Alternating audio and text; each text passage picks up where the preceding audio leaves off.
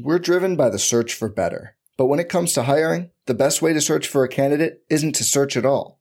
Don't search, match with Indeed. Indeed is your matching and hiring platform with over 350 million global monthly visitors, according to Indeed data, and a matching engine that helps you find quality candidates fast. Leveraging over 140 million qualifications and preferences every day, Indeed's matching engine is constantly learning from your preferences. Join more than 3.5 million businesses worldwide that use Indeed to hire great talent fast. And listeners of this show will get a $75 sponsored job credit to get your jobs more visibility at Indeed.com/Blue Wire. Just go to Indeed.com/Blue Wire right now and support our show by saying you heard about Indeed on this podcast. Indeed.com/Blue Wire. Terms and conditions apply. Need to hire? You need Indeed. When it's too tough for them, it's just right for us. Where would you rather be than right here, right now? The Rockpile Report with Buffalo Bills season ticket holder Drew Gear. The Bills make me wanna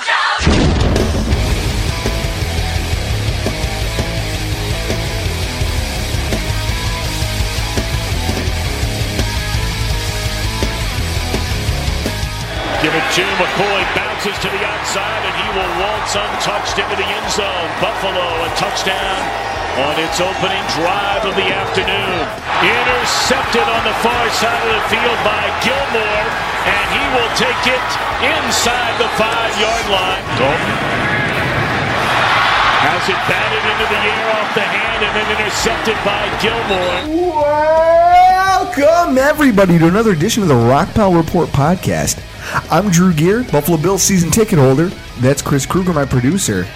And that was Thom Brennaman from Fox Sports with the call. Almost. It's Thom Brennaman, Fox Sports. You're just mad because he has to be an unbiased announcer for Fox. I understand unbiased. You know what I don't understand? Is a guy who sounds like he's been taking Valium during the entire game. And he bounces the run to the outside and it's a touchdown. I'm sorry, you know what? I've heard tennis announcers with more enthusiasm than Thom Brennaman. Okay, what national announcers are enthusiastic? And begin. Spiro Ditas and Ian Eagle. That's because you love Spiro Ditas. Spiro! Only because his name is Spiro Ditas. Oh, folks. I mean, those clips, it's painful to try to rewatch that game after once you've watched it once, to try to watch it again and to hear how little enthusiasm that those announcers have for their jobs. Chris, how long have they been in the NFL? Like, how long have they been calling NFL games? Thom Brennaman, I know since 94. Okay, so maybe it's time someone takes him out back and puts him down like Old Yeller. Because you know what? If I got to listen to any more of that, it's going to put me to sleep. Well, you know that they're not one of their top 3 or 4 announced teams. Because it is Buffalo. I mean, what did we get against... Was it Miami? We had Tom McCarthy and Adam Archuleta. And then the next week they had no games. Again, what I loved is that for Adam Archuleta, they actually had like a segment for Archuleta. It was like Arches something. Like he was popular enough to have his own special segment. Like he was friggin' Randy Moss. And then all of a sudden, gone. Just gone. He doesn't get another game. They didn't get a game the following week because it's Buffalo, Miami. No one cares to watch it. We're like the Rodney Dangerfields of the NFL. We just get no damn respect. And nobody should give us respect. It's been 16 years since we've been in the playoffs. Well, I'll say this, boys and girls. It felt good to get a win. I mean, it felt good to get that W because I'll be honest, it's been a few weeks since I got a taste of that, you know? Oh, it was an ugly game, but I'll take it. As always, we're going to kick things off here with the Buffalo Bills news update.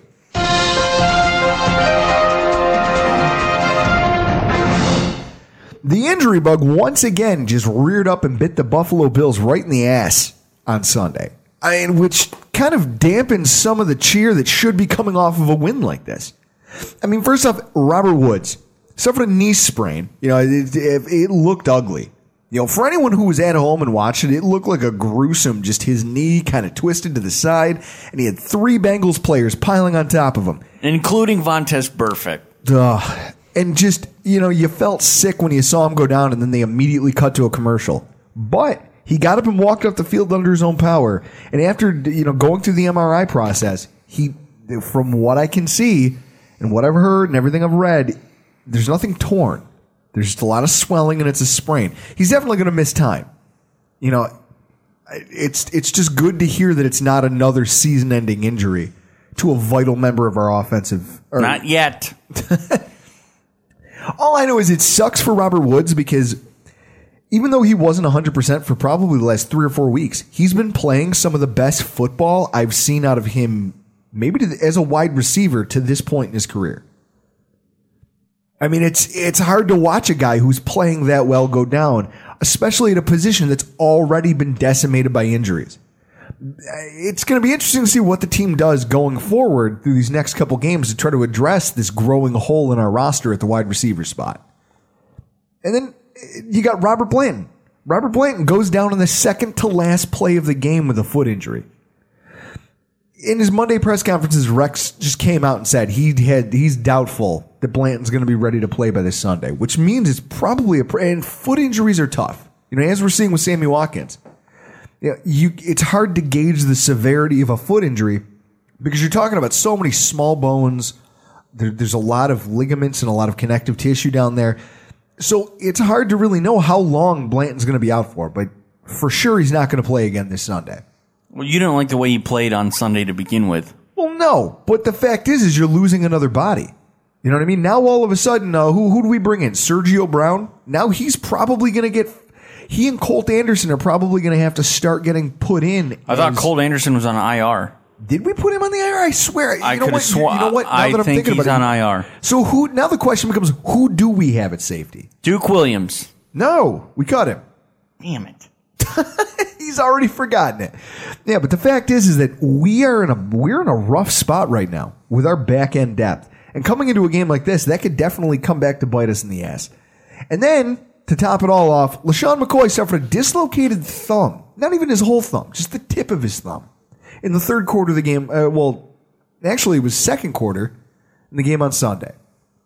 He didn't return because the medical staff wasn't able to get his thumb put back into place.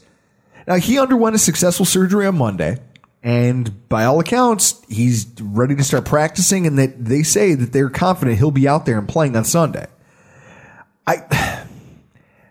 Listen, I think considering how well Mike Gillislee ran this past weekend, I want to see him get more work.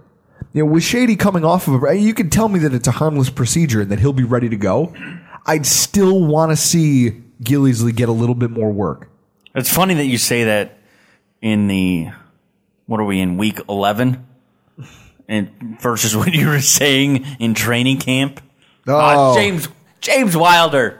Because I honestly think that James Wilder's like a more athletic Boobie Dixon. I wanted him to make the roster because I thought he could bring a lot on passing downs and things of that nature. I didn't foresee Mike Gillislee taking the strides that he has as an NFL player. He really has. He's become a great complementary back. The thing that upsets me now is that we don't use enough of him. We don't call 35 often enough. I think he brings a dynamic to our game that LaShawn McCoy doesn't, which is that one cut downhill kind of power running style. Like a Carlos Williams? Kind of, I can't say like Carlos Williams because he was a much more explosive running back. But like a not fat Carlos Williams? No, not like because Carlos Williams could also catch out of the backfield. At the end of the day, though, Gillislee is a good running back, and I think he deserves more work than he's getting. And I think that this opportunity, this injury opens up an opportunity for him to get more of that playing time. And then in other news, Sammy Watkins. Okay. It's been the storyline for weeks. Everyone, Sammy watch, Watkins watch, whatever you want to call it. He's ready to be activated. It's up to the coaching staff ultimately to decide whether or not he's ready to play. He has a CT scan scheduled on his foot to see how his recovery is going. And depending on the results of that, he could very well be ready to rejoin the team for practices this week and play this Sunday. By all accounts, they're being extremely cautious with the injury, and Rex has stated openly in his press conferences that he wants to get Sammy back on the field as soon as possible. I mean, I can't imagine why our wide receivers are dropping like flies. But I I don't think our medical staff at this point will put him out there unless they're 100% sure he's recovered. But then again, what the hell do I know about what our medical staff is going to do? Because pretty much is what I've ascertained from them is that they don't know what the hell they're doing. I don't trust them as far as I could throw them individually. I don't trust them at all.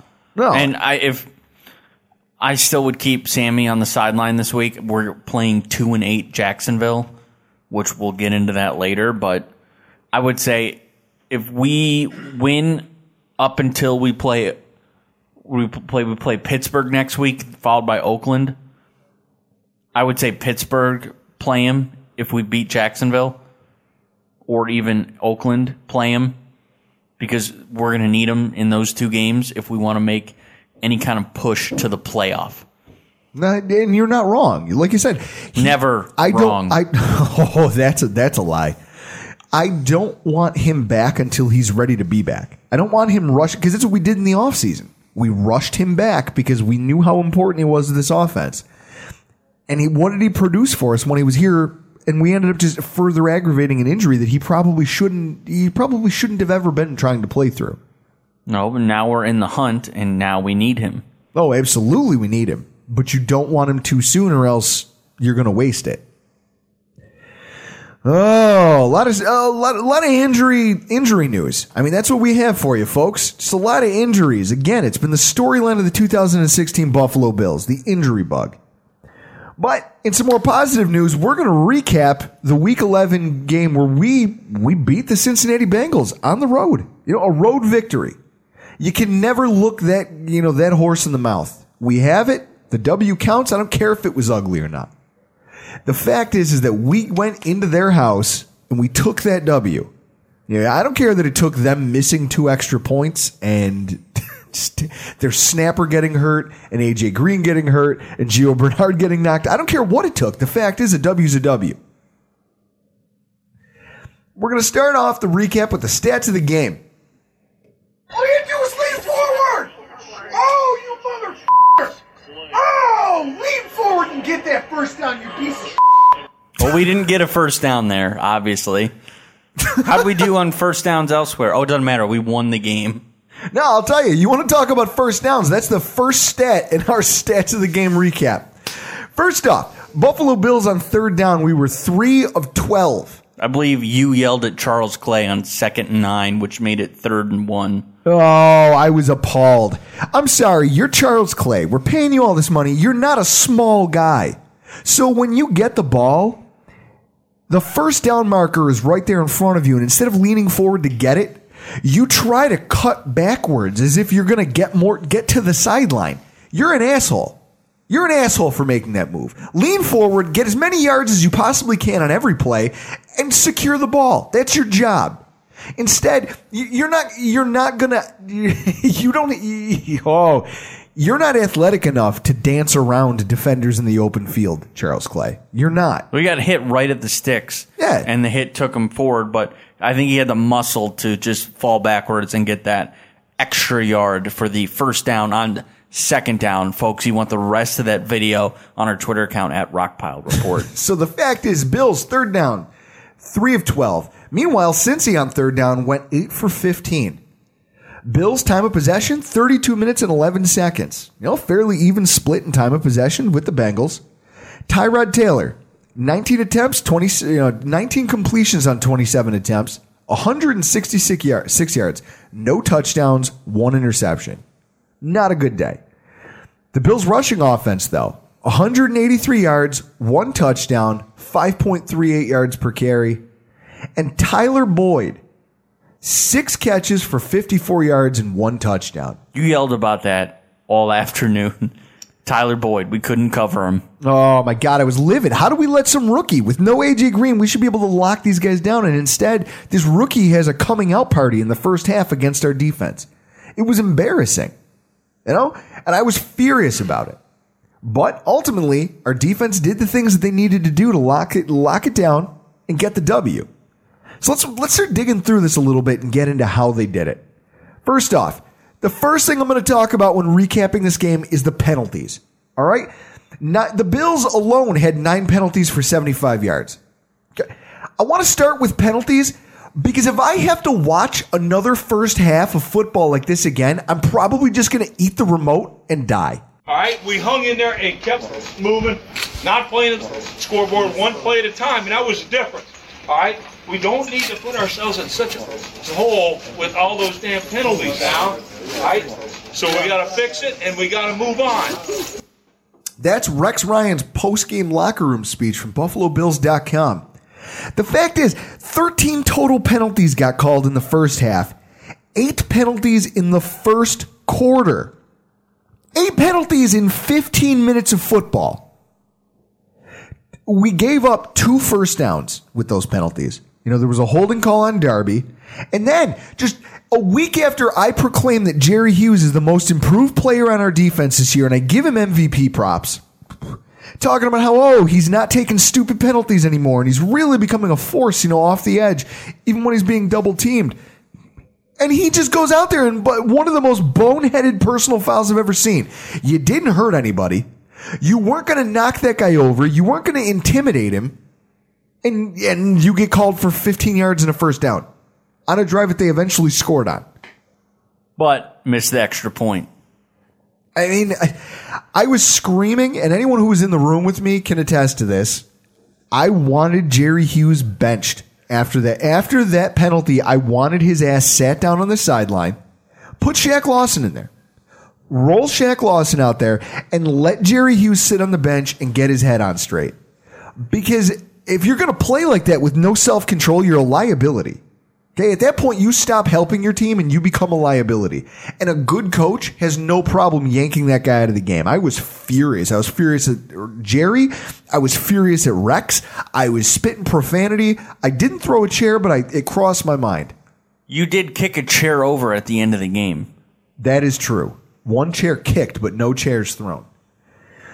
And then, after the first Gilmore pick, a Tyrod Taylor rushing touchdown gets wiped off the board by a holding call by Richie Incognito. And it just brought me right back to that Giants game last season when we had back-to-back touchdowns pulled off the board because of calls, one of which was also against Richie Incognito in the red zone. We ended up having to settle for a field goal on that drive. And those are that's the thing. In football, you have to execute when you're in the red zone. You have to. And so to see the fact that we got down there and imploded, you're talking about a game where we scored 1 touchdown and then just kicked field goals and our defense was good enough to win. You cannot have penalties in those critical red zone situations. You can't. They have to find a way to clean that up. I mean, the first half of the game was sloppy by both teams. And they weren't the Bills. I know I'm making it sound like the Bills were the only ones that got flagged. They weren't. Okay, both teams were sloppy.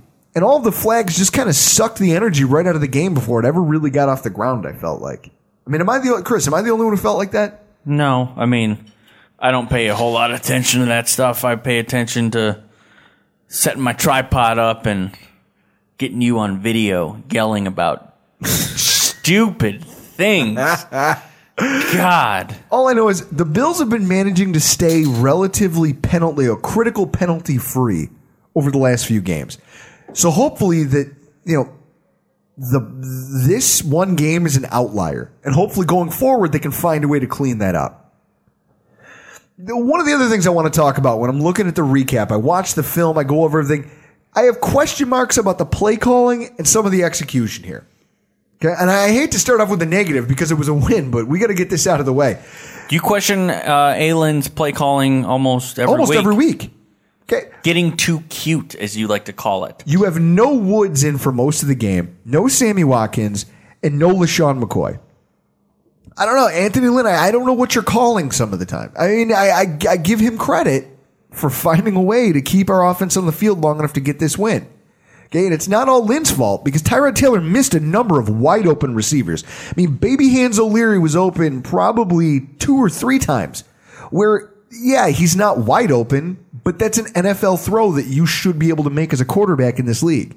Tyrod has he's got a huge problem not being able to throw people open. No, he can't.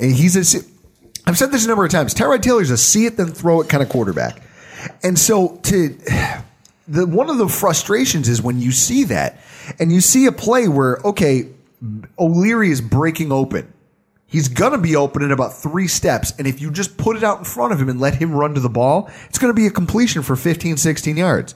And instead, he decides to run with it. Or he decides to check it down to a running back. You have to be able to make those throws in order to win consistently at the NFL level. And I'm just not seeing it. And then at the same time, why wasn't Justin Hunter involved at all in our offensive game plan for this week? Especially after Robert Woods went down. Okay, you have a wide receiver who's got an NFL frame. I get it. He hasn't been here that long, and we haven't really utilized him since we picked him up off waivers. I don't know if that's an indication that he doesn't know the playbook. I don't know if that's... He's got 2 touchdowns? He has 2 touchdowns. He's got 2 touchdowns and a cartwheel for you. And like 5 catches, though. Yeah. He's not being used consistently, and I feel like that's...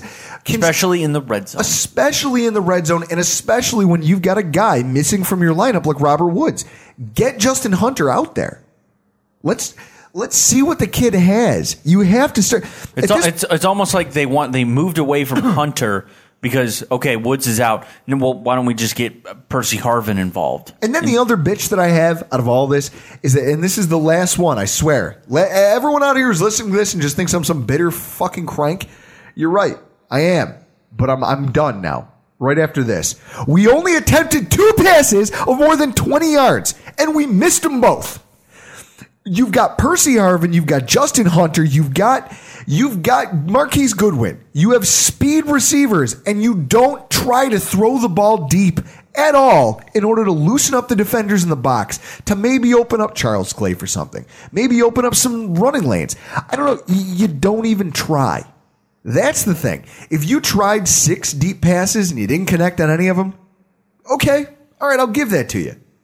But when you try 2 and you don't get any, that's your fault because you didn't keep trying. There may have been plays to make there, and you just didn't do it.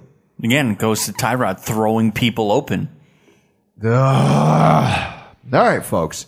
Now we're going to switch gears here. To positive thoughts. Excuse me while I sip this beer. All right, I'm calm. Woo! Let's start off with Ryan Groy. First off, Ryan Groy stepped in this week for his first start of the season in place of the injured Eric Wood, and there was honestly probably like a good 30-minute span of the game where I forgot that Ryan Groy was playing for us. He didn't look out of place at all, and that's huge for us, considering how important our running game is. I mean, I think 2 of Mike Gillislee's biggest runs came when running behind center. You know, he was 2 for 20 when running behind Ryan Groy for 10 yards per carry average. Hopefully and you're not talking about some slouches there. It's defensive tackles for the Bengals. Geno Atkins. Geno Atkins is a great defensive tackle in this league. So the fact that he was able to get things done in between the tackles on offense and find rushing space, that in and of itself bodes well for him coming into, because coming up, it's not going to get any easier. You know, we're going up against a very tough defensive line in the Jacksonville Jaguars. We're going up against teams like the Raiders. We're going up against Pittsburgh. Cleveland. Oh, wait. The fact is that it's Jets and Dolphins. You've got the Jets, you've got the Dolphins. 2 teams with great nose tackles. But again, the Browns. It's good to see that he can hold his own against a guy like Geno Atkins consistently throughout the course of an entire game. I was really encouraged by that. So kudos to you, Ryan Groy. How about the return of Marcel Darius? Okay, everyone and their mother on the radio on WGR, they've been blowing Kyle Williams for days. And I get it. I love Kyle Williams just as much as the next guy. I don't ever want to try to diminish what that guy brings to the table for us. But, I mean, he deserves the praise he's getting. I mean, there was multiple plays where he just blew Clint Bowling's doors off. You know, over at cover1.net, he put up some clips today of gameplay of Kyle Williams just shredding Clint Bowling and their center. In whether it's pass coverage, whether it's the running game, he was consistently forcing linemen into the backfield or just beating them clean off the snap. Well, having Darius back has to help him get one-on-one coverage. Exactly. No man is an island. Nobody can do it on their own unless you're J.J. Watt. Okay. Kyle Williams, yes, he had a very good day. And like I said, I don't want to take anything away from that. But I think having Marcell Dareus in and healthy and play, Darius had a stuff at the goal line. Yeah. Do you remember that? Oh, yeah, Mr. Big Stuff. Mr. Big Stuff. They tried to run straight up the gut, and Marcell Dareus drove the center into the backfield and got that guy for a tackle for a loss. Just because when you have guys like Kyle Williams and Marcell Dareus, they're going to feed off each other. And so the problem is you have to pick your poison. And this week, they decided to try to neutralize Marcell Dareus, and you saw Kyle Williams just exploding off the ball on defense. It's incredible to see at his age that he still has that high level of play to him. But I just don't want people to forget that, yeah, Kyle had a great day, but Marcell Dareus had half a sack. He had 2 tackles for a loss, and he was a lot of the time being doubled, which created one-on-one matchups for everyone else on the D-line. Then we get into running back depth. All right. I know earlier I was talking about, I was kind of, talking up Mike Gillislee. Well, it's for good reason. LeSean McCoy is clearly the number 1 running back on our roster. Okay, there's no question about that. But when he went down, our rushing attack didn't miss a beat. I mean, Gillislee had 72 yards for a 5.1 yards per carry average. Okay, what did James Wilder Jr. do? I hate you. So Mike Gillislee had a 10-yard run, and that's the thing. He had some impressive, everyone likes to talk about, without LeSean McCoy, we're not going to have that big playability. You don't know that. I mean, they call him Touchdown Mike. Last season, he cracked off a number of plays for 40, 50, 60-yard touchdowns. In Sunday's game, the 2 plays that impressed me the most, okay? They had us, the Bengals had us pinned in on our 1-yard line. Okay? Third quarter, things are looking kind of bleak at that point. You're like, listen, we're playing this field position game. I don't know that we're going to be able to hang on and keep going back and forth like this. And on the very first play, Gillislee just explodes behind Ryan Groy, explodes up the middle of the defense for a 10-yard carry. Gets us out to the 10-yard line. That in the 11-yard, that in and of itself was huge because it saved that drive, because then a couple first downs later when we punted, we weren't backed up into our own end. I was impressed with the one play that Reggie Bush put in for us. It was we used him how we should be out in the slot, and he took basically a slot screen, and he had to take it at 15, 20 yards. And that was his only use of the day. Well, but the fact is, he made his opportunity. And again, I think that it comes down to one of 2 things for me. Either they just don't know how to use Reggie Bush, and so they only put him in for 2 plays a game, or they've got things in mind for him and they're just saving him at this point. Especially with all the wide receiver injuries. Saving him for what? With all of these wide receiver injuries, we could use a guy who knows how to get his hands on the ball in space and just create his own plays, which is exactly what Reggie Bush did on that long pass play. He made that play by himself. He made a couple cuts, he made a guy miss, and then he hit the open. He took it back across the field and followed his blockers, which is what he's done his entire career. We need to learn how to use him in that capacity, especially coming into a game like this where we're shorthanded on wide receiver. And so then, you even look at Jonathan Williams. He only got 4 touches, but he got 26 yards. That's a 6.5 yards per carry average. He was reliable whenever Gillislee had to come off the field. He never got tackled for a loss.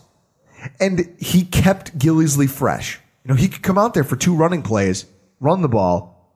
Gillislee would come back. He'd come out, he'd run the ball for a play. They'd drag it out. They'd throw a pass play. Then they'd bring Gillislee back on. I think that those 2 working in tandem looked good together.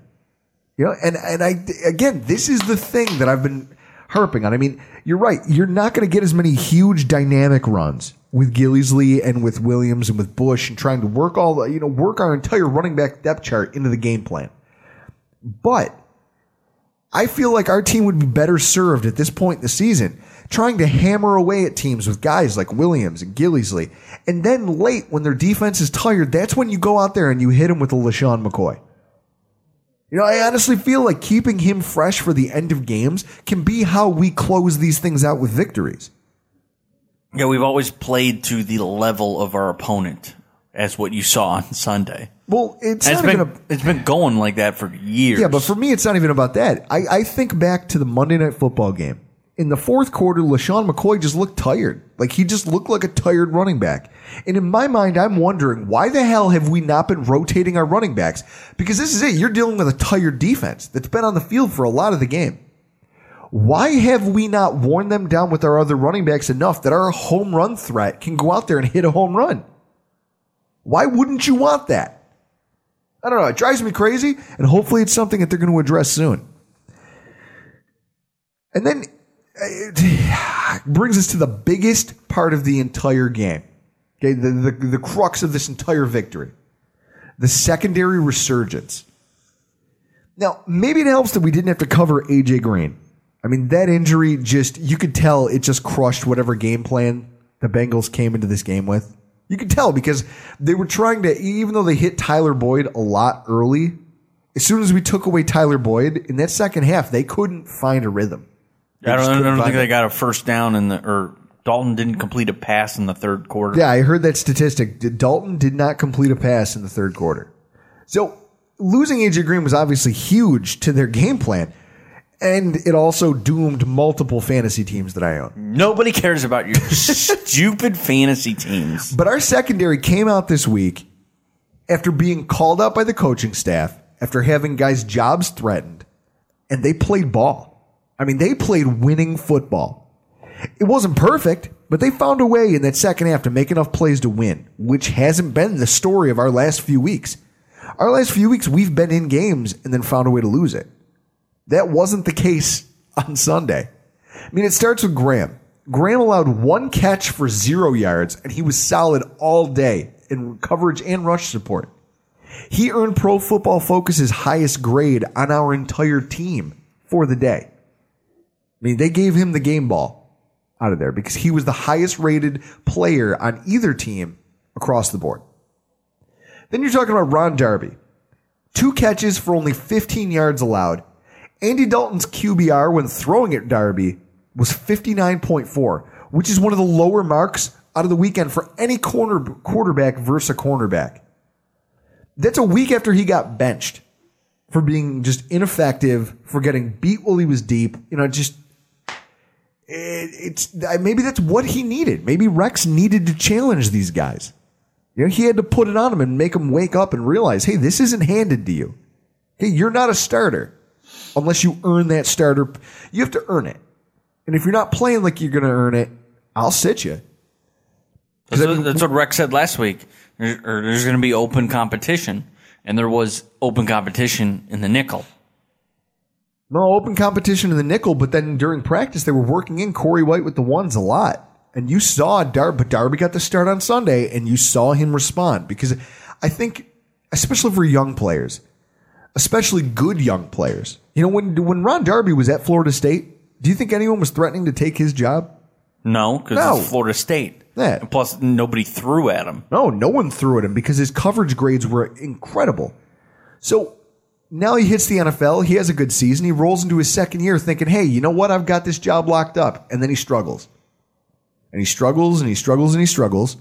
And finally, someone comes to him and says, you know what? Maybe you'll have to sit. I don't know. We'll see how it goes. He probably hasn't had to sit since high school.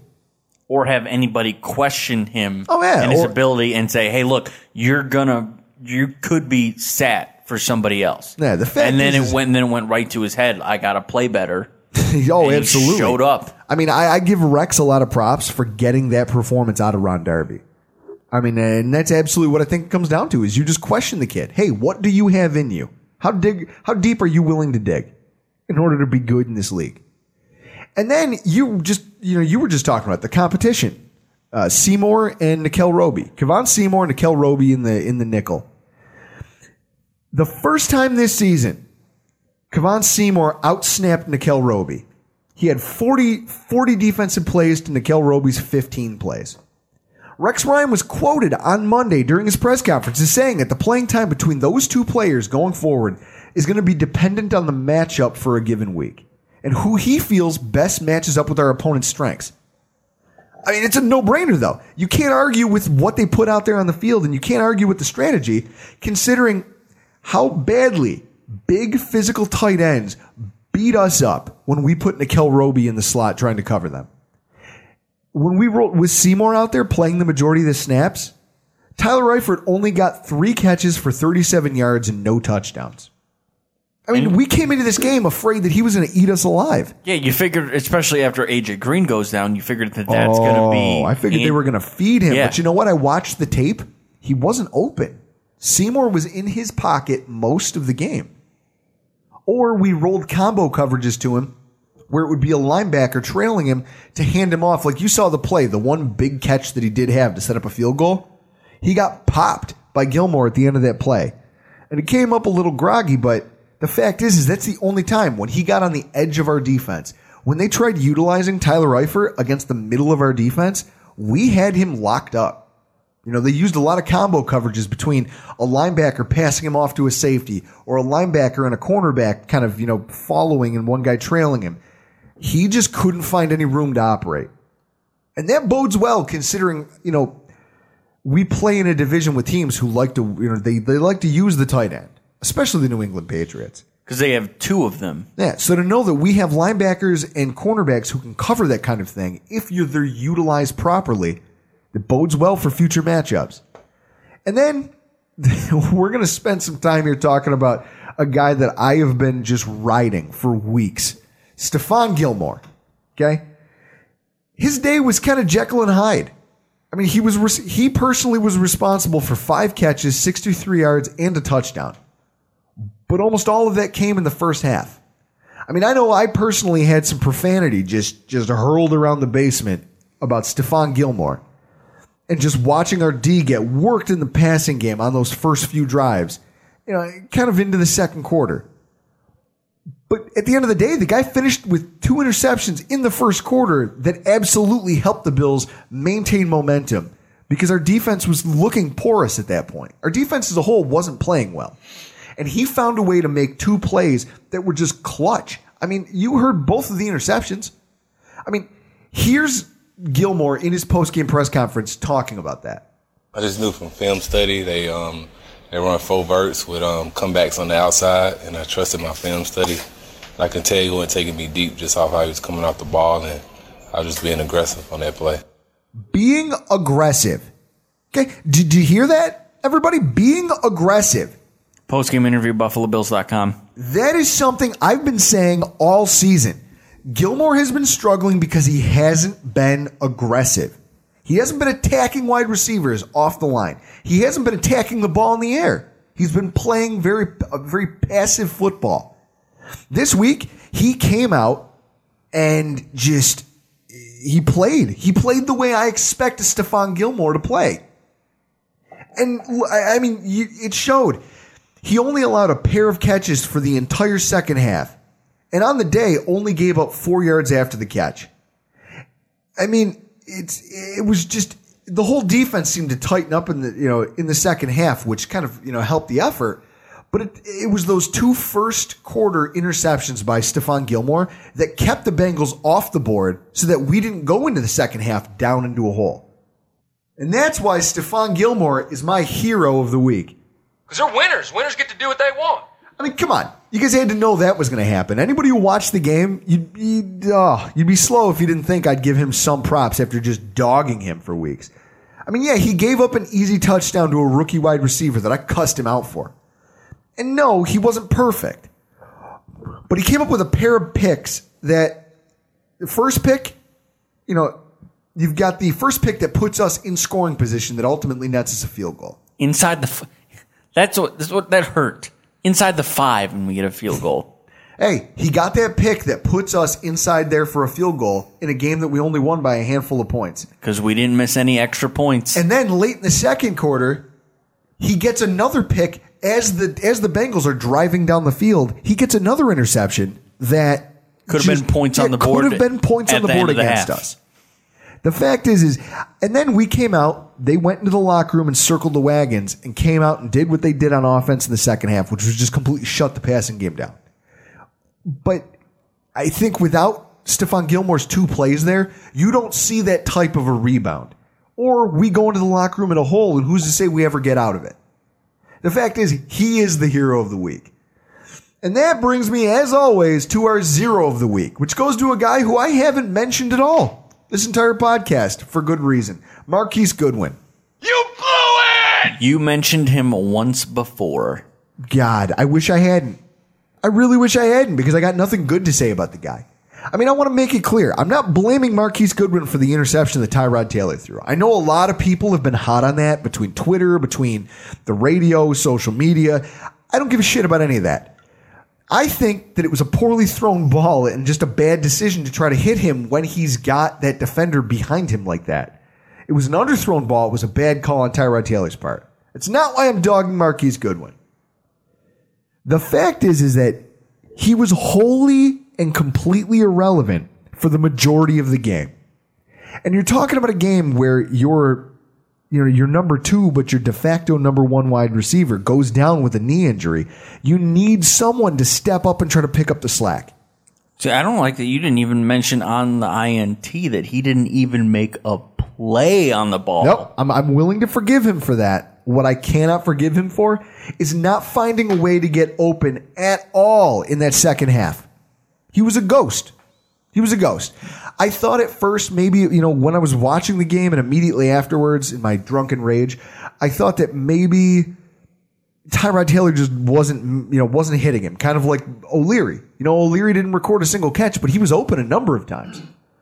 But after watching the tape, Marquise Goodwin he's not getting open. He's not working himself open. Maybe he just doesn't have it as an NFL wide receiver, or maybe this just isn't the offense for him. But either way, I'm just completely disgusted by the performance he put out there. So that brings us to our next segment. As always, the AFC East Roundup. Now, every week, every other team in our division, they're doing something. We try to keep tabs on it. I mean, the Jets, they had a bye week this week, and I'm honestly not sure who's more fortunate. Me, for not having to talk about them, or their fans for not having to watch them. Oh, hey-oh. Can we agree that they're far and away the worst thing in the AFC East, and maybe even the entire country? You're the worst thing that ever happened in America. Seriously, it goes you, slavery, and then Pearl Harbor and 9/11 combined. The Jets are currently sitting at 3-7. 3-7. They get to pick up this week, hopefully, where they left off last week, which will hopefully, probably entail just being inept on offense and only scoring 6 points when they host the Patriots. Let's not forget to mention that game moved out of 8:30 Sunday Night Football. Yeah, they were the first game of the season to get flexed out of prime time. I can't imagine why. Probably because Denver, Kansas City is a way better matchup. I'd rather watch the Browns play themselves than watch the New England Patriots play the Jets.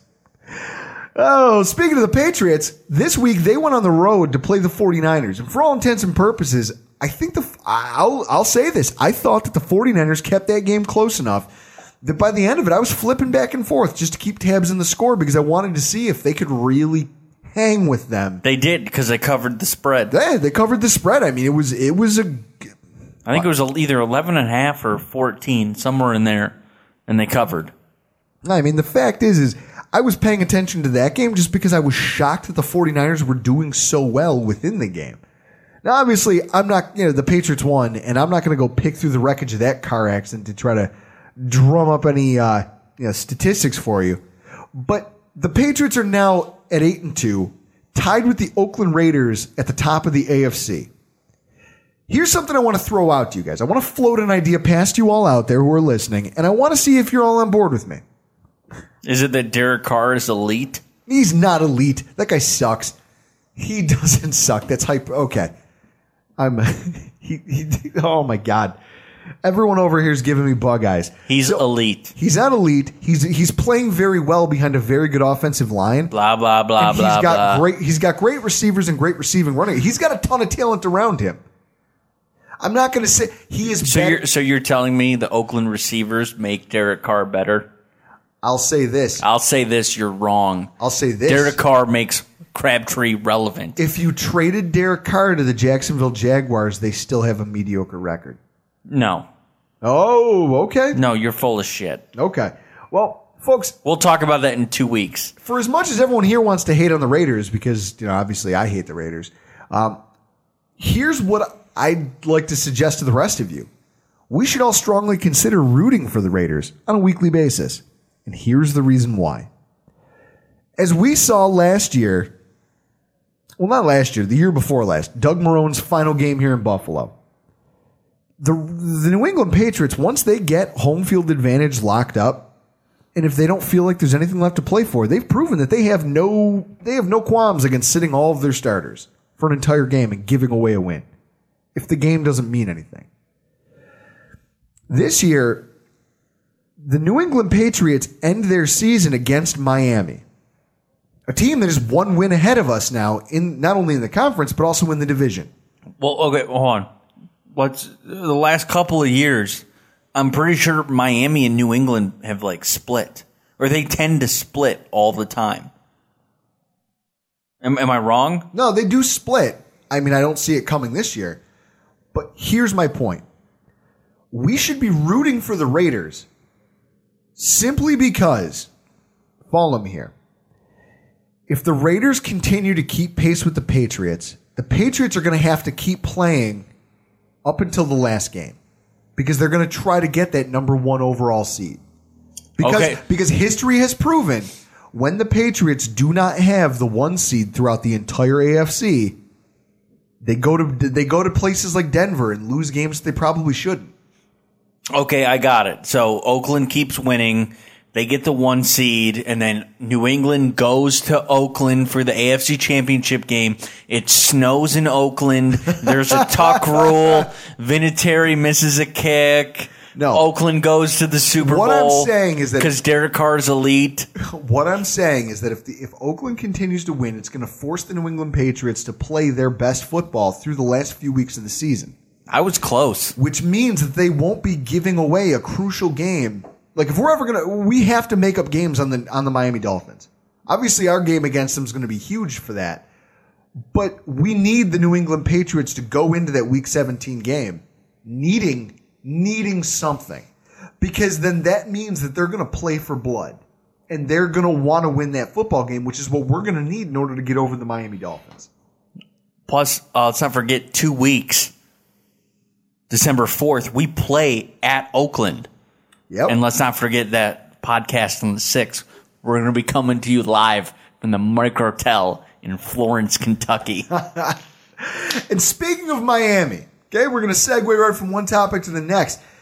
Those dirtbags found a way to weasel out a win against, an improbable win in a game that they absolutely should have lost against the LA Rams. We had that game up Sunday at your place. 4 minutes left in the fourth quarter, and they're losing 10-0 to the LA friggin' Rams. And then all of a sudden, Ryan Tannehill, it's like, it's almost like Popeye. It's like he went to the sideline, he ate some spinach, and he came out and realized he was an NFL quarterback and led 2 touchdown drives to end the game. I mean, what an asshole. What an asshole. But he gets an asshole award, and so does Jeff Fisher. Jeff Fisher, who gets one step closer, folks, one step closer to seizing the all-time losses record for any coach in the NFL, active or inactive. He'll do it this season. I think he's 4 away. Oh, no. After yesterday, he's 3. He is now 3 losses. Jeff Fisher from tying. Jeff Fisher can have the lead by Christmas. Cool, let's do it. If Jeff Fisher continues to lose football games this season, he will become, before the season is over, the most losingest coach in the history of the NFL. Let that sink in for a second. That's the asshole who beat us with the home run throwback. I can't think of anybody else who deserves it more than that jerk off. Oh, the Miami Dolphins, on the other hand, I got to give them some credit. They got a W. They did. They found a way to dig out a W. Parker got me a touchdown so I could tie with freaking Kyle Smith of the AFC East Bros in our fantasy league. I mean, all I know is that the fact that their team was down 10-0 to the LA Rams speaks to the fact that for as well as they've played, they're far from a perfect football team. But luckily for them, they're going to play host to the 49ers this week, who have not fared well against the AFC East this season. I mean, I think they've lost. They haven't fared well against anyone. That's true. Including Alabama. But I'll say this. The back end of Miami's schedule gets a little bit difficult, so it'll be interesting to see. I mean, they're going to need this win going into the back stretch of their schedule. Where are we today? We're 5-5. Okay? We're 10th place in the AFC.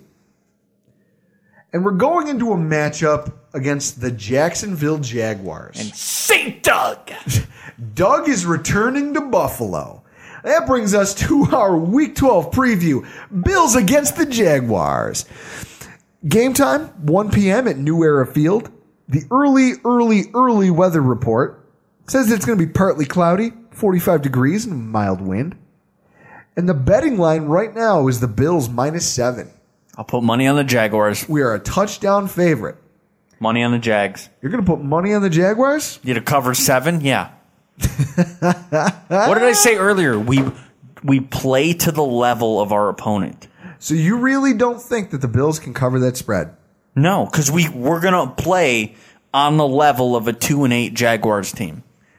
You see, everybody sees it every week. Don't question me on this. You know that we play to the level of our opponent. We can get hyped up and play New England close and lose, and then we can play Jacksonville on their level and win by 4. Yeah, well. So mark that when we do our predictions later. Oh. It's going to be 4 points. Okay. Well, first, let's put this out here. The Jacksonville Jaguars are not a good football team. Okay? Considering their 2-8 record, I'm shocked that Doug Marrone hasn't already been put in as the head coach of the team. I mean, I would have assumed Gus, and you know what? A part of me has been thinking, I've been talking about this for weeks now with other people from other fan bases. I felt like there was a conspiracy taking place when Nate Hackett got promoted to offensive coordinator because he was the offensive coordinator of choice for Doug Marrone. So in my head, I thought to myself, so Doug Marrone's hand-chosen offensive coordinator is now OC in Jacksonville. He's the assistant head coach, and he's just waiting. I said it before, and I'll say it again. I think Doug Marrone took that job because he knew that Gus Bradley had a chance of getting fired, and that he kind of felt like he could slide right into that role and become a head coach in the NFL again. Gus Bradley should be fired at the end of the year, and I'm going to tell you to look at the Eagles model because they have Carson Wentz, rookie. They have Chase Daniel, who has been under Andy Reid as a backup quarterback for most of his career. Doug Peterson, the head coach, backup quarterback under Andy Reid's system when he played. And then as a coach, Doug Peterson coached under Andy Reid. And then you also have Frank Reich as the OC in Philadelphia. So you have a quarterback that played in the system. You have a head coach that played in the system and is now coaching it. And then your offensive coordinator is a former quarterback in the National Football League. That's what Blake Bortles needs next year when they get a new coach. Get an offensive guy in that knows passing that can up his level of play as a quarterback. Well, unfortunately, I don't see a way Gus Bradley makes it out of the season alive. But my biggest fear was going to be that Doug Marrone would be the head coach of the Jacksonville Jaguars by the time that they made it here to Buffalo. But we're here. Gus Bradley's still around, and their team is hot. They're hot garbage. Okay. Now, Bills fans might think I'm just trying to endear myself to them by trashing our opponent. Why don't we hear it straight from the horse's mouth? We've got some audio from the the Keep Chopping Wood podcast from SB Nation. They're basically affiliated with BigCatCountry.com, which is the Jacksonville Jaguars SB Nation website. I mean, this just gets old telling you guys over and over again, like, what a pathetic loss, and overall just what a pathetic excuse for a showing by this team. I don't think they go on the road and beat Buffalo. Like, Buffalo has games where they look kind of bad, but they're just also a better team. And their defense is really good, too. So, I mean, I don't know how this team would put points against them. That's the Jacksonville Jaguars SB Nation podcasters talking about their team. Okay, those are their guys. That's how I talk about our team. And then the author of their podcast, Ryan, finishes his article that accompanies the podcast with this quote: "Bet the Bills +7 and spend that money on beers to celebrate the fact that there are only 5 more games left in this season." Nope. Put that on the Jags. Bills fans know. Bills fans know that we play to the level of our opponent. We've done it for years. Okay, well, let's talk a little bit about our opponent and try to see where they fall along this line of what we can expect on Sunday. Yeah, before what we can expect on Sunday. How about this? We'll just do it here. You still owe me a Seagrams, by the way. So Seagrams at Jacksonville covers 7. Got it? I'm sorry, I couldn't hear you over me drinking beer. Jacksonville covers 7. We have Reed's at the table. Reed, you witness his handshake.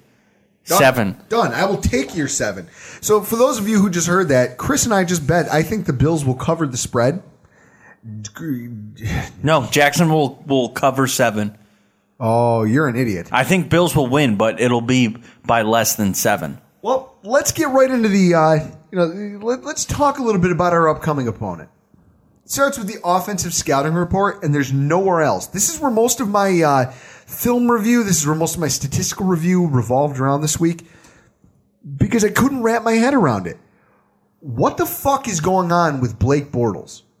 I can tell you, defensive head coach and a shit offensive coordinator, and then Doug Marrone, even though he's involved with the offensive line. Doug Marrone is always a problem. Okay. Well, let me ask the question. What the hell happened to Blake Bortles? Okay. In their third seasons, a lot of people had a pair of young quarterbacks, Blake Bortles and Derek Carr. Okay. They pegged them both as players that were ready to take that next step and really become game-changing players in the NFL. We've seen it from Derek Carr because he's elite. Well, and in August, a lot of people were talking about the fact the Jags could be dark horses to win their division. You know what? I believe Nate Geary of WGR, if he still has it pinned to his Twitter account, he said Jacksonville wins the division at 11-5. I mean, I think I did that. I think I said something similar to that too. Well, everyone did, because you took a look at what Blake Bortles accomplished last season. And then you take a look at what they brought in on the defensive side of the ball, and you say to yourself, okay, so a team that threw 35 touchdowns last year is going to get better on the other side of the ball. How can they not compete for the division? Oh, man. Fast forward a few months, and it's clear no one was banking on this offense declining to the degree that it has. I mean, let's take a look at this. 2015, Allen Robinson and Allen Hurns both had more than 1,000 yards receiving. Robinson had 14 touchdowns. Hurns had 10. When you combine that with Julius Thomas, they accounted for 29 of the team's 33 passing touchdowns. Those 3 players alone. They had monster years last year. Bortles finished the season with 18 interceptions and a 58% completion percentage. Fast forward to 2016. Those same 3 players at this point, week 11, going into week 12, only account for 12 total touchdowns. You're talking about 3 guys who had 29 touchdowns the previous season. 17 touchdowns. Think about that's how many points is that, Chris? I can't even do math. I've been drinking beer. The fact is that's the difference between wins and losses right there. And Bortles already has 13 picks. He finished with only 5 more than that. And worse, he now has back-to-back games throwing a pick 6. I mean, how does someone fall off a cliff like that? Easy. I'll give you 2 words. You ready? Yep. Nate Hackett. Oh, you're blaming he just got installed as the offensive coordinator. Shut up. I'll blame whoever I want. and if you follow anything that the Jaguars put out there, or you go to BigCatCountry.com, you'll see a lot of articles talking about how Nate Hackett is slowly turning their offense around. But even that slow turnaround can't help these guys. I mean, maybe you could point injuries on the offensive line. I mean, they've had them. They lost their left tackle, Luke Jokel, former number 2 overall pick. The center, Luke Blanco, he was on the PUP list to start the season, and he's now on IR, so he never even got to play. And then they lost Patrick Amami in this last game. Now he's on the IR. He was their starting guard. They're not healthy up front, and it's having just a degenerative effect on the passing from Bortles. You want a couple more statistics? I'll throw them at you. This is how badly Bortles has struggled this season. On passes of more than 20 yards in the last 3 games, he's 9 of 27, 122 yards and no touchdowns. He's only connecting on 33% of passes that go more than 20 yards. I mean, I'll say this as a fan of a team that doesn't take a whole lot of deep shots. It's bad. It's bad that you're taking that many shots and you're not hitting any of them. I'm telling you, it's coaching. It's straight up coaching. You have a defensive head coach and a shit offensive coordinator. Well, to your point, you're talking about coaching. The Jaguars are 31st in the NFL in yards per pass with only 6.32. Now, one of the big bitches I've heard from Jaguars fans, just kind of watching their message boards and kind of interacting with them online, is that they're constantly trying to throw short slant routes. And they're always trying to look for these dink and dunk pass plays instead of trying to throw deep. And then when they do throw deep, they just don't connect on enough of them. Okay, so Nate Hackett runs a dink and dunk. Well, one of the biggest, and I'll say this, one of the biggest things that I've heard is Julius Thomas. Julius Thomas, when he was with the Broncos, he was a force.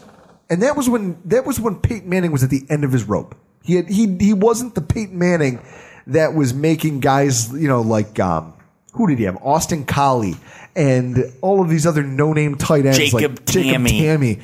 It wasn't Dallas Clark. Dallas Clark was not a great tight end. Peyton Manning made him look good. He wasn't great at anything. Even his name isn't great. Hey, whoa, you back off Dallas. It's my middle name. That's Jesus. right. Now that's out right. there on the podcast. All right, that's right. Guys, Drew's middle name is Dallas because that's where he was conceived. My parents have refuted that claim. But in all honesty, Julius Thomas was a dynamic receiving threat from the tight end position. He signed that free agent contract with Jacksonville, and they have never used him on passes up the seam. He's a big, fast tight end that you could use there's no linebacker that can out-jump him to high point of football. There isn't. And safeties might be able to carry with him. There is. But who? Paul Posluszny, but he plays for the Jaguars. So.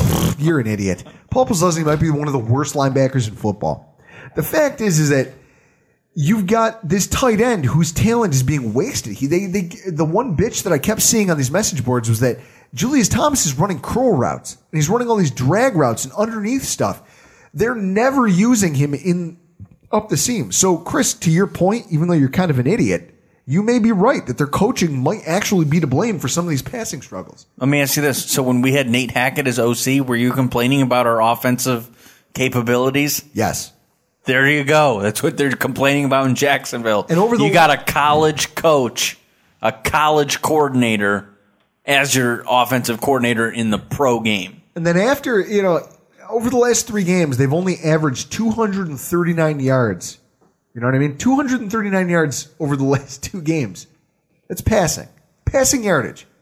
239. You shouldn't have that with Hearns and Robinson. Yeah, if you have wide receivers, if you have that core of wide receiver talent, you shouldn't have numbers like that. I mean, they have the talent. And they're playing teams Detroit. Detroit's not a defensive juggernaut.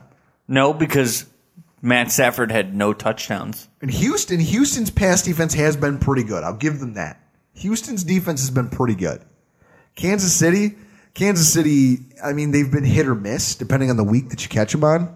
I mean, the week that the Jaguars played Kansas City, they rushed for over 200 yards and still lost the football game.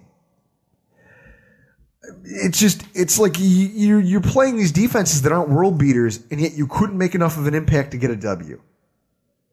And you can't deny the talent of their wide receiver core. So the fact is it's like, who do you fault for this? It has to fall on Blake Bortles. I don't know what the issue with him is, but he is not the quarterback that he was last year. I'm telling you, it's the coaches and their game plan. I'm telling you right now, it's the coaches and their game plan. Well, some of the game plan, you bring in a offensive head coach and a former quarterback as OC next year, you're going to see improvement in Blake Bortles' numbers. I don't have the statistics in front of me, but I'd like to see what his like average first quarter stats are, because that right off the bat is you get to basically see the offensive game plan, and if he's not executing, then maybe you had a shit game plan to start with. And you're not wrong. No, because I'm never wrong. That's bullshit. That's bullshit. You might already hit on that. Oh, you're a dickhead. So, but the next thing that comes up on our offensive scouting report is the rushing attack. I mean, I know I spent a lot of time talking about Blake Bortles because he's the engine that runs this, and here's the reason why. You look at the rushing attack from the Jacksonville Jaguars. Overall yardage, the Jaguars are middle of the pack. You know what I mean? They average 88 yards rushing per game, which it's not terrible. That brings us directly to our next point. I mean, you're talking about how, the game plan may not, maybe kind of hurting Bortles' production. Well, maybe you're right, maybe you're wrong, but the fact is the rushing attack isn't doing him any favors. I know I spent a lot of time talking in this whole, thing about Blake Bortles and his performance because Blake Bortles has been forced to be the engine that runs his team. With any young quarterback, you want to have a good rushing attack. I've broken down their rushing attack. I've looked at the statistics. I've watched some tape. Here's what I see. When it comes to overall yardage, the Jacksonville Jaguars are about middle of the pack in the NFL, 88 yards per game. But they've only got 3 rushing touchdowns to their credit this season. That, in and of itself, just illustrates that not only do you have an issue with play calling, that you've only 3 rushing touchdowns for your entire team. Drew is mad about this because their feature back is TJ Yeldon of Alabama. No, I'm That laugh means I'm right. I'm not being again. a Bama homer. What I'm looking at is a team that you average 88 yards per game. Did you get that all in one drive? Like, what happened to your team that you can rush for almost 100 yards a game, and at the same time never punch it into the end zone on the ground? I mean, according to SportingCharts.com, the Jaguars are 29th in the NFL for runs stuffed for 0 or negative yardage at 13.5%. That means 1 run out of every 8 or 9 gets stopped for no gain or a loss, which only serves to put their quarterback in a bigger hole. And serves our defensive line. I mean, I told you, we've dealt with injury. They've dealt with injuries at the position. Chris Ivory, he's missed time. He missed a lot during the beginning of the season.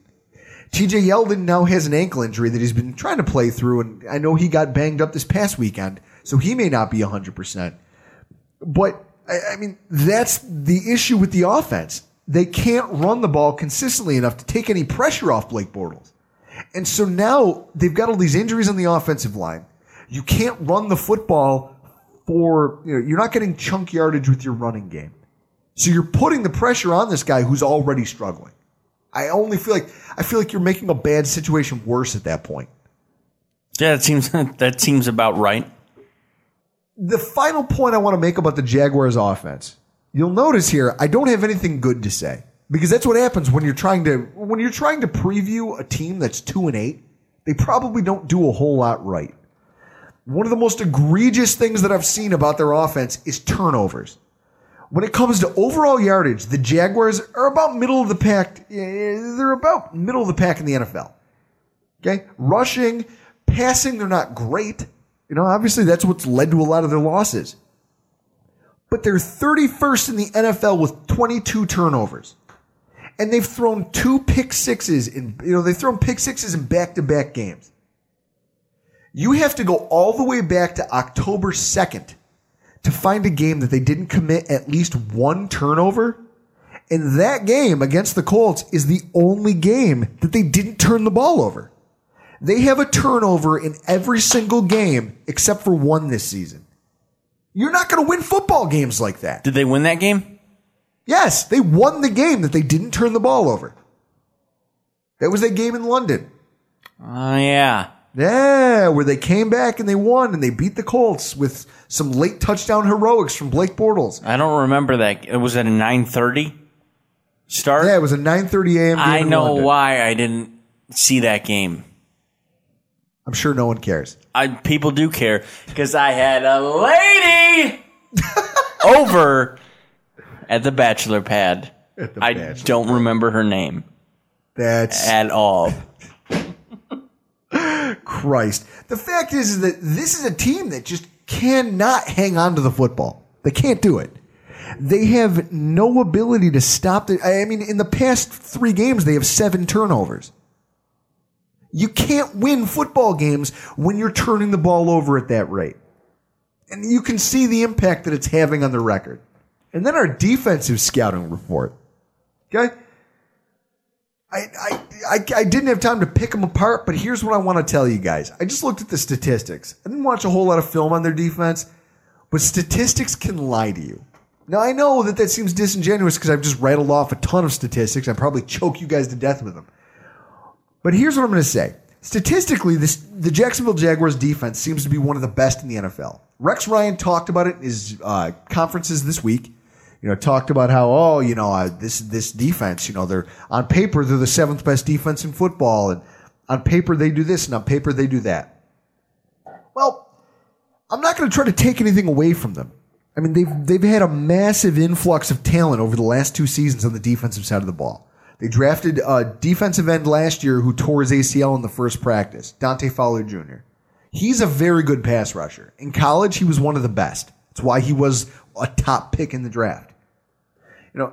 So you've got a guy like that. You've got Jalen Ramsey. Who's the linebacker that they brought in? Miles Jack from UCLA. Miles Jack, they brought in, they have Telvin Smith, who's a very good player on defense. Didn't they sign somebody else this offseason? A defensive lineman. Senderick Marks, I believe. Doesn't ring a bell. They have Senderick Marks. They have Tyson Alualu. They have a lot of talent on that defense. They've signed Prince Amukamara. There you go. Cornerback. Former first-round pick. Former first-round pick of the New York Giants. Now, you just named all these former first-round picks that are on the Jags defense, and you think Gus Bradley would be able to get all of that together for a stud defense. But so here's what I'm seeing, and this is why I have a hard time buying them as a good defense when you look at the statistics. Okay? Because if you look at that one number that says, hey, overall defense, and you see them in the 7th spot, you say, okay, their defense must be pretty good. All right. Well, according to sportingcharts.com, folks, anyone who listens to the show knows that I've just got a boner for this website. I absolutely love it. I think it's one of the most complete statistical breakdowns of a team. Here's what I see. I see a team that, in some of the major defensive categories, struggles. Absolutely struggles. And yet, I think that the NFL's overall metrics are weighted towards a certain handful of those statistics. Here's a couple that put them at the top of the league. Yards per pass allowed. Okay, yards per pass allowed. The Jacksonville Jaguars are the number 1 defense for yards per pass allowed. Okay? So that doesn't bode well for us this Sunday because Tyrod Taylor doesn't throw down the middle of the field. But we don't throw the ball anyway. Or throw the ball to a receiver who's going to be open. Yards per rush. They're 10th in the NFL with 3.9 yards per carry allowed. Rushing touchdowns allowed. They're 10th. They've had 14 touchdowns rushing scored on them. So now you look at that, and then yards allowed. Overall yards allowed, they're the 7th best defense. So you look at that and you say, okay, well, this team must be a defensive juggernaut, right? The fact is that they have a lot of young talent. Okay, they have a lot of young talent, but these are the statistics, Chris. I'm quoting you statistics about the Jacksonville Jaguars. They're in the top 10 for rushing touchdown allowed, yards per rush. They're number 1 yards per pass, and yards allowed, they're in the top 10. So they must be a great defense, right? I'm saying they've got 3 solid rookies. And I'm including Fowler Jr. as a rookie because he ripped his ACL last year. Fowler, Jalen Ramsey, Miles Jack. Yeah, and those are all talented football players. They're young. But let me hit you with some more statistics. Once you see, so I'm getting drunk on stats. So when I see that, and I can see why the NFL looks at those statistics and says, okay, this is a top defense. Let's look at some statistics that actually matter. Points per game against. How many points do you give up per game? They probably give up, I'm going to have to say like 24. 26 and a half points per game. Cool. So you're saying my final score should be 27-24 Buffalo. You're drinking Seagrams because they covered 7. What I want to know is how the hell are you the 7th best defense in football if you allow other teams to score 26 and a half points per game? I mean, their ranking in that category, when you talk about points per game, they're the 25th team in the league. And then on the offensive side of the ball, they scored 19 points per game. That right there tells you the story of why they're 2-8. Then you look at overall yards gained by their offense, 3375. So yeah, the 3,226 yards that their defense has given up is good for 7th. But then you put that into correlation with what their offense is doing. 22nd in overall yards and 31st in turnovers. They don't have opportunities to give up yards because they're turning the ball over at a record pace. They are going to set the record. I'm going to say it now. Most turnovers in an NFL season. Are you saying that with the Seagrams bet? Oh no, you and I are going to. That's a triple shot of gin with no ice. Okay, that doesn't sound. I'm shaking in my shoes over here that I'm not wearing. I'm not scared of gin not on ice. Okay, so what I'm scared of is you punting a football. So the fact is that there's a lot of statistics that you can throw out there to say that this is a good defense, but there's a reason that they're losing these football games. It's that their offense is turning the ball over, and because of their offensive ineptitude, on a short field, their defense can't keep teams out of the end zone. Sounds like a Nate Hackett problem. And ultimately, that's what is the difference between winning and losing. You can tell me that you are the 7th best defense in the NFL, and that's great. That's wonderful. But I'll say this.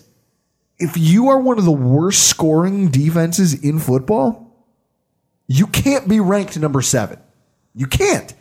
It's not possible to be ranked number 7, but then give up 26 and a half points per game.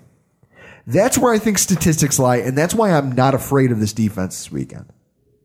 And so that brings us to our keys to victory.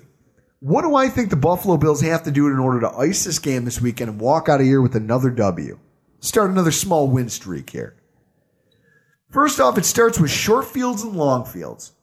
Okay? Field position, I think, is going to be a huge factor in this game. Like I was just talking about, there's a reason that they've given up so few yards and still given up so many points. How many times do I have to say it? It's Nate Hackett and Doug Marrone. It comes down to their offense, giving opposing teams short fields to work with. And to sum up what Drew just said, Nate Hackett and Doug Marrone. The thing is, we have a much higher probability of scoring when we're working on a short field. We're going to be very thin at wide receiver. Okay? So at this point, long, sustained drives are going to be difficult. It's going to be paramount for the Buffalo Bills to try to get to force short fields that we can run a lot. Run a lot, throw a lot of passes out of the back, to running backs out of the backfield. They're going to have to get creative this game, considering how shorthanded we are on offense. I mean, it's going to be rough, but I think we can get it done if we can keep the fields within 60 to 70 yards. I'm going to tell you this right now. You ask us to go 80 or 90, I don't see those drives ending in points. I'll tell you this right now, because Bob Woods is probably not playing. Is he already ruled out? He's not ruled out, but he's not playing. He's not playing. Okay. When you've referenced it in previous shows, A-Lin getting too cute. Yeah, don't get cute, A-Lin. I do not want to see him move away from the run game. Nope. Running game is going to be fair. Just keep hammering at the run game, even if it's taking 20 plays for that run game to get going. Don't shy away from it. That's a bread and butter. Well, and that leads right into my next point. Rushing attack and resting Shady. Okay? I talked about it earlier and about what I want to see out of our offense going forward. statistically speaking, their rush defense seems solid, but they haven't faced a defense that an offense that runs the ball the way the Buffalo Bills do. Okay, last week the Detroit Lions rushed for less than 40 yards. Okay, we aren't the Detroit Lions. Theo Riddick isn't our running back. We have a stable of running backs that can run. We've got an offensive line that can run block, and we have a coordinator who knows how to get these guys out. Sorry, just breaking news because I think hockey's better than the NFL. Las Vegas Golden Knights. That's the dumbest fucking name for a hockey team. So the fact is that I think that is where we're going to make hay on Sunday. I mean, even though the stats would say something different, statistically speaking, we would be running straight into a team that holds all of these teams to 4 yards a carry when really our team averages 5.5. I'll tell you this. I expect us to roll our running backs in waves. And I think if we're going to win this, you come with a heavy dose of Gillislee early. Early on in the game, you punch these guys in the mouth with a downhill runner like Gillislee, who he's not flashy, but he'll just keep coming, and he'll keep coming. And why do you think he broke his name Touchdown Mike?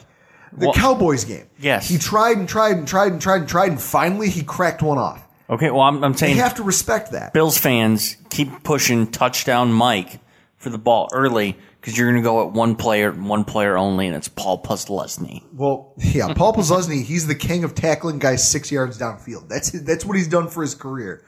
But the fact is that if we can get Gillislee and Williams worked in early, keep LaShawn McCoy healthy for when we've got this defense just on the ropes. This is like Muhammad Ali. You just rope-a-dope them.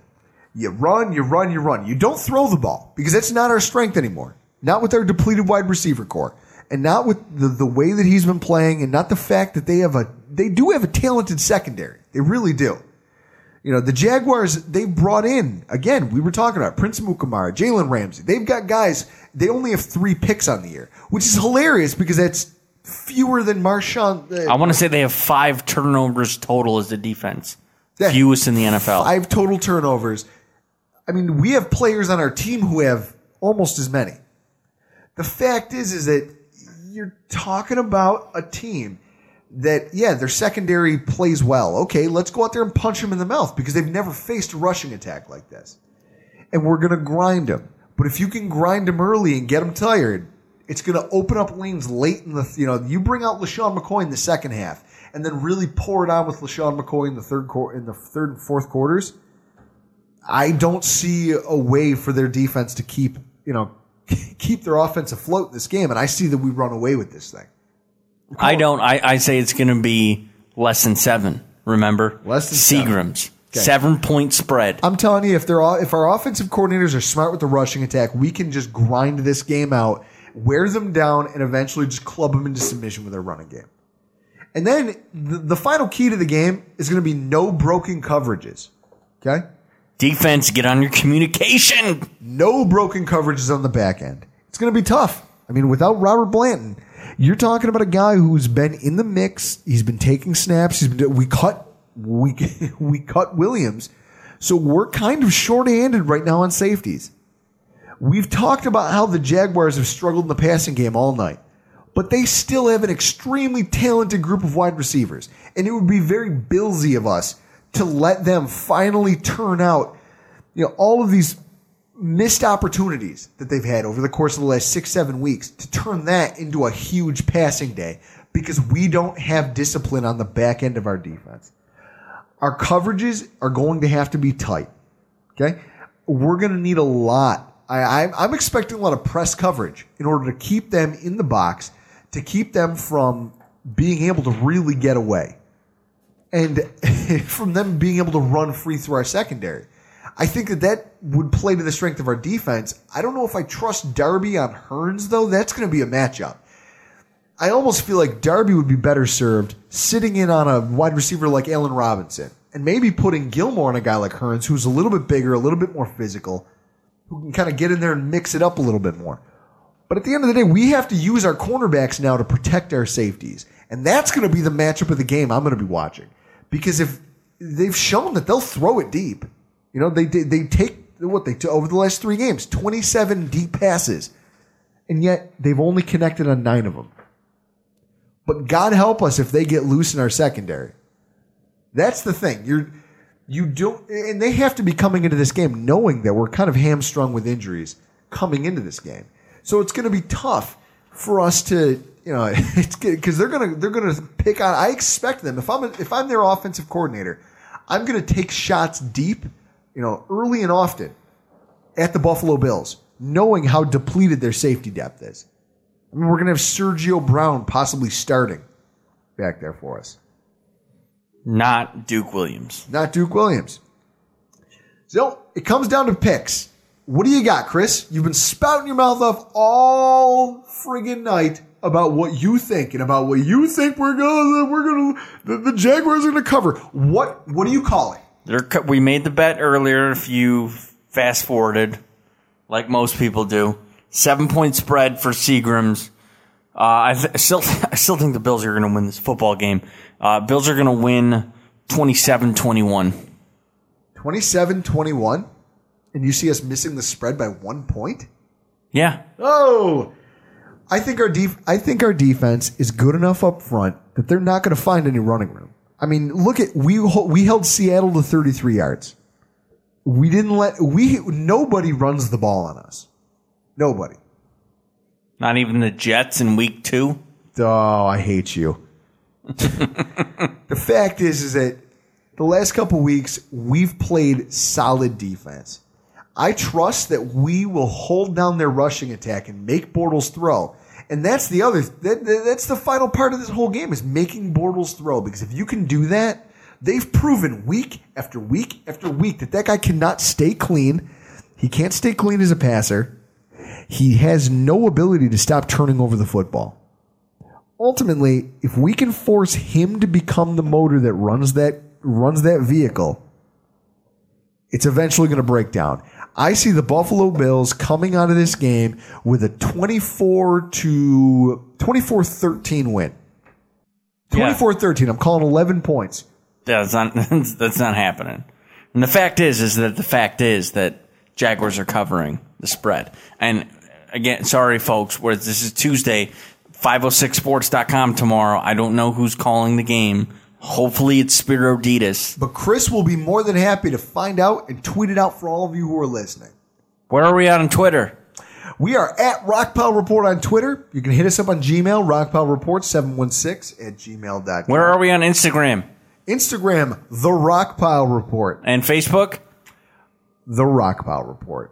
Facebook.com/The Rockpile Report. Give out the URL correctly. Folks, this has been fun. It's the first night in a long time that I felt free to just drink a couple beers, relax, talk some Bills football. Hopefully you all enjoyed it, because God knows I did. Assuming we win, what's the best way to celebrate Sunday night? I don't know, Chris. Why don't you tell me? The Grey Cup. The Grey Cup. Oh, there's Canadian football going on. We were supposed to have Rico on tonight, but we couldn't work that out due to his work schedule for the CFL. His Ottawa Redblacks are in the Grey Cup, and I haven't watched CFL football since August.